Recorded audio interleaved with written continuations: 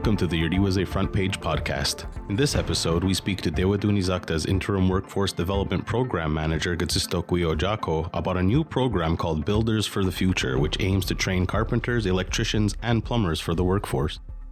Have you ever been gaming or working online classes and your internet service constantly gets interrupted? First Nations Fiber is about to ensure that just won't happen again. Get ready for high speed at a new level. Click on fnfiber.com and sign up today. First Nations Fiber, empowering people through connectivity.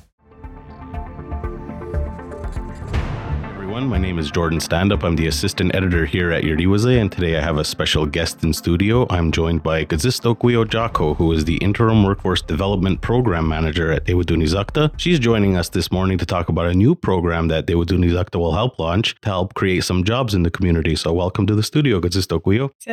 So what can you tell us about this exciting new program that we're going to be talking about today? So the program is called Builders of the Future, and the title pretty much says it all because we're looking to offer carpentry, electricity, and plumbing competencies to Tewatohnhi'saktha right here in the community. So I understand that Tewatohnhi'saktha is actually not undertaking this project alone, but there are a few partners involved, correct? Yes, there's several partners involved in order to deliver this program, since it is going to be running over the next 4 years. So it's Tewatohnhi'saktha who is taking the lead in terms of coordinating the program and setting it all up. And then we have the First Nations Regional Adult Education Center. They are going to be hosting us in terms of allowing us to use their facility for the students to study in the program. And then we have Lester B. Pearson School Board, who's going to be teaching the electricity and plumbing modules. And then we have New Frontier School Board, who's going to be teaching the carpentry modules. And lastly, our funder for this program is Service Canada, who has approved us for funding for this project for $1.4 million. Okay, now, so you mentioned that the project is going to be a 4-year project. The first cohort is scheduled to begin in the fall. Now, how long will each cohort be? Each cohort is going to be 6 months long. So for this year, it's starting in fall 2023, and it will run from approximately the end of September to approximately April. And so each year, that is going to be the schedule moving forward. So at the end of the first cohort, we'll have a closeout, and we'll likely do a graduation ceremony and then prepare for our next cohort at this time next year as well. So how many hours are you looking at roughly for each cohort? For each cohort, they're going to gain approximately just over 600 hours for each of the competencies. So it's approximately 200 hours per discipline. So carpentry is just over 200 hours, I believe. Plumbing's just under 200, and then electricity again is just over 200, so approximately 600 in total. Now, is this program geared toward a specific segment of the community? Is there requirements in terms of, are you looking at for adults, those 18 plus or maybe 16 plus? What are some of the eligibility requirements? Yeah, so eligibility would need to start at 16 years of age because there are prerequisites for the program that potential students need to meet. However, 16 plus is the age range that we're looking for. It's really Tewatohnhi'saktha who are going to be committed to this program and who are really interested in learning about these different disciplines such as carpentry, electricity, and plumbing, and who want to pursue careers in these fields. And I do have a list of the prerequisites as well. Okay, and are people able to access those prerequisites if they were to contact Tewatohnhi'saktha if they're interested? They're actually on our website as of right now, which is www.dewa.ca/builders-future. And on that site, you can find everything you need to know about the program. And on there, we have an advertisement that displays all of the prerequisites for the program. Was there a reason why those 3 particular fields were chosen for this program? Or is there a lack in those specific fields that you mentioned before in terms of, carpentry, electricians, and plumbing? Yeah, I think we're seeing more and more that there's less and less students who are wanting to pursue pursue these different careers, or maybe not necessarily that they don't want to pursue them, but there is a little bit of a barrier right now. From what I've been told from our counselors at Tewatohnhi'saktha, there is a little bit of a delay in terms of students being able to get into electricity and plumbing as it stands right now, because on the outside, those are really popular programs. And so there's quite long waiting lists as of right now for those two. And then for carpentry in the community, there's less students pursuing that career as well. And so we're looking to fill the demand in terms of the labor market for those three different careers. So the real incentive of this program is to not only have these Kanawagironu to be trained, but to also get them into the workforce as quickly as possible after completing the program, right? Yeah, so really there's two different end goals, and you just mentioned one, which is to have the students enter into the workforce upon completion of the program.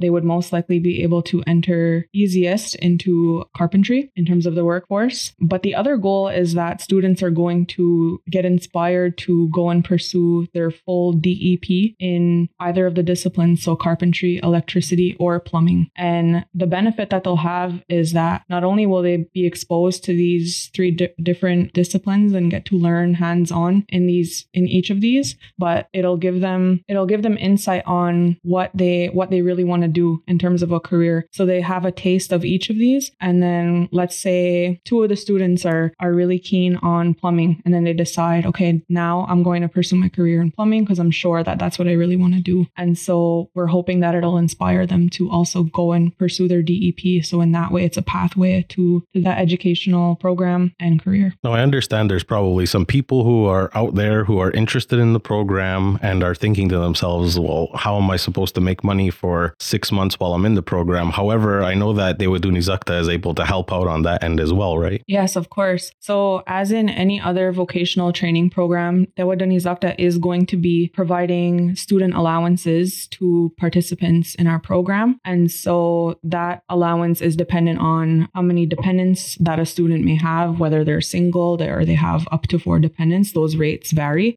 So there's support there in terms of the monetary benefit to study. And then we also are going to be offering anyone who has dependents, if they meet the criteria, to have their childcare costs covered as well. And because it's right here in the community, there's very minimal travel required of the students, whereas for DEP programs in carpentry, they have to go to Ormstown as of right now to study that program. And then for electricity and plumbing, that's outside of the community as well. So that's another benefit, is that travel time is very minimal for this program. Another question I think that would usually come about is, with programs like these, you're going to need a certain amount of equipment and, tools and different things like that. But I understand that those will also be provided to the participants of the program. Yeah, it's going to be fully covered. Tewatohnhi'saktha from our funder is going to be covering the costs of all of the program equipment and tools. Students are even going to personalize toolkits that they'll be able to take with them upon completion of the program. So as I mentioned, we do have program prerequisites. And so first is having a high school diploma. So as long as you have a high school diploma, which includes Kahanawake Survival School's diploma, it is also recognized. That determines your eligibility for the program. If you do not have a high school diploma, there's the following criteria that you should meet. So be at least 16 years of age as of September 30th and have completed secondary 4 in English, math, and French as recognized by the ministry. If you do not have that, you must be at least 18 years of age and have successfully completed the general development test. And if you do not have that, you must have obtained secondary 3 credits in English, French, and math as recognized by the ministry and are currently studying in a vocational program as of right now. So those are the different prerequisites that are required for the program for this year. And I just want to mention that if students don't meet any of those as of right now, what they can do is register at the First Nations Regional Adult Education Center to complete their requirements and then apply for the following year, because as I mentioned, this is a 4-year program. So if students know that they want to work towards being in the program next year, if they don't meet the current requirements, then we strongly encourage students to do that. And how many students are you looking for the first cohort? 8 students in total for each cohort. Okay. And how do they go about actually signing up for the program? So students have to apply to our program, and what they can do is visit our website that I mentioned earlier, which is dewa.ca/builders-future. And what we are requiring for students to submit is their resume, their letter of intent, their birth certificate, a valid photo ID, and proof of educational requirements based on one of the following prerequisites that I mentioned earlier. It is more of an application-based process because, as I mentioned earlier, we are looking for committed students who are seeking to complete the program, as there's a lot of benefits attached to attending. Has there ever been, I know that the program is just getting started, but does it have the opportunity to grow legs in the future and maybe start including different fields that are related to, carpentry and construction and different things like that as it goes along? I mean, it's definitely possible. Each year I think we're gonna learn from how year one went. That's why we do have that time in between programs so that we can evaluate how year one goes and then look to see what modifications or changes need to be made for the following year. So the benefit is that this is a 4-year program, so we're definitely going to have a lot of takeaways at the end of the 4 years and really see what direction we need to be headed in next for another training program at the conclusion of this one. Is there a reason why there's a focus on maybe a smaller group of only 8 students per cohort? Is it easier to maybe work one-on-one with the students in that type of setting? It is more of a benefit for the students. As you mentioned, it is more of a one-on-one with the teachers who are going to be administering the program. But it's in response to, I guess, the trend we've noticed during COVID, where programs and trainings were being offered in the community, and there was kind of a low uptake by community members because the effects of the pandemic, right? Like maybe people weren't sure what they wanted to pursue or didn't have that motivation. And so we figured we would go with 8 students in total so that we're focused on those 8 and really there to support them and with the end goal of having them complete the program. And this project sounds ideal for younger people who are just trying to get their leg into the workforce, but it also sounds like it could be really interesting for some older people, older community members who are looking to return to the workforce, as like you said, a lot of people were taken out of the workforce for, due to COVID or various reasons over the years. So this might help them get their foot back into the door. Yeah, definitely. It really is for all ages, for all types of community members. It's really anyone who is interested in this program, who is, like you said, wanting to return to the workforce if they've been out of the workforce for the last few years. It's for students who just graduated, who are maybe uncertain about what they want to pursue as a career, or it could be somebody who's looking for a career change. So now that people know how to sign up and where and know a little bit about the program, what is the deadline for people to begin applying for the first cohort? So the deadline to apply is August 18th, which is a Friday, and you can find our application form, as I mentioned earlier, on our website, dewa.ca/builders-future. And in the meantime, it's really important to prepare those documents that are required to apply to the program. And I wanted to mention that if prospective students are looking for assistance with any of their documents, that they can contact a workforce development counselor at Tewatohnhi'saktha, who are my colleagues and are willing to help students prepare their documents. Well, I know we've covered A to Z about the program this morning, but was there anything else at all that you wanted to add? I just wanted to add that it's a really exciting opportunity for our community members to have this program right here in our community. It's unique because students are going to get to learn 3 different programs and competencies all in within 6 months, and that we're hoping that it's really going to inspire students to pursue careers in these fields. And I wanted to mention that if you have any further questions that are not answered on our social media or on our website or by this podcast, that you can contact me at Tewatohnhi'saktha. Well, Katsistohkwi, I just wanted to say Jacco for coming in this morning and telling us all about this new and unique program. You're welcome, Anna.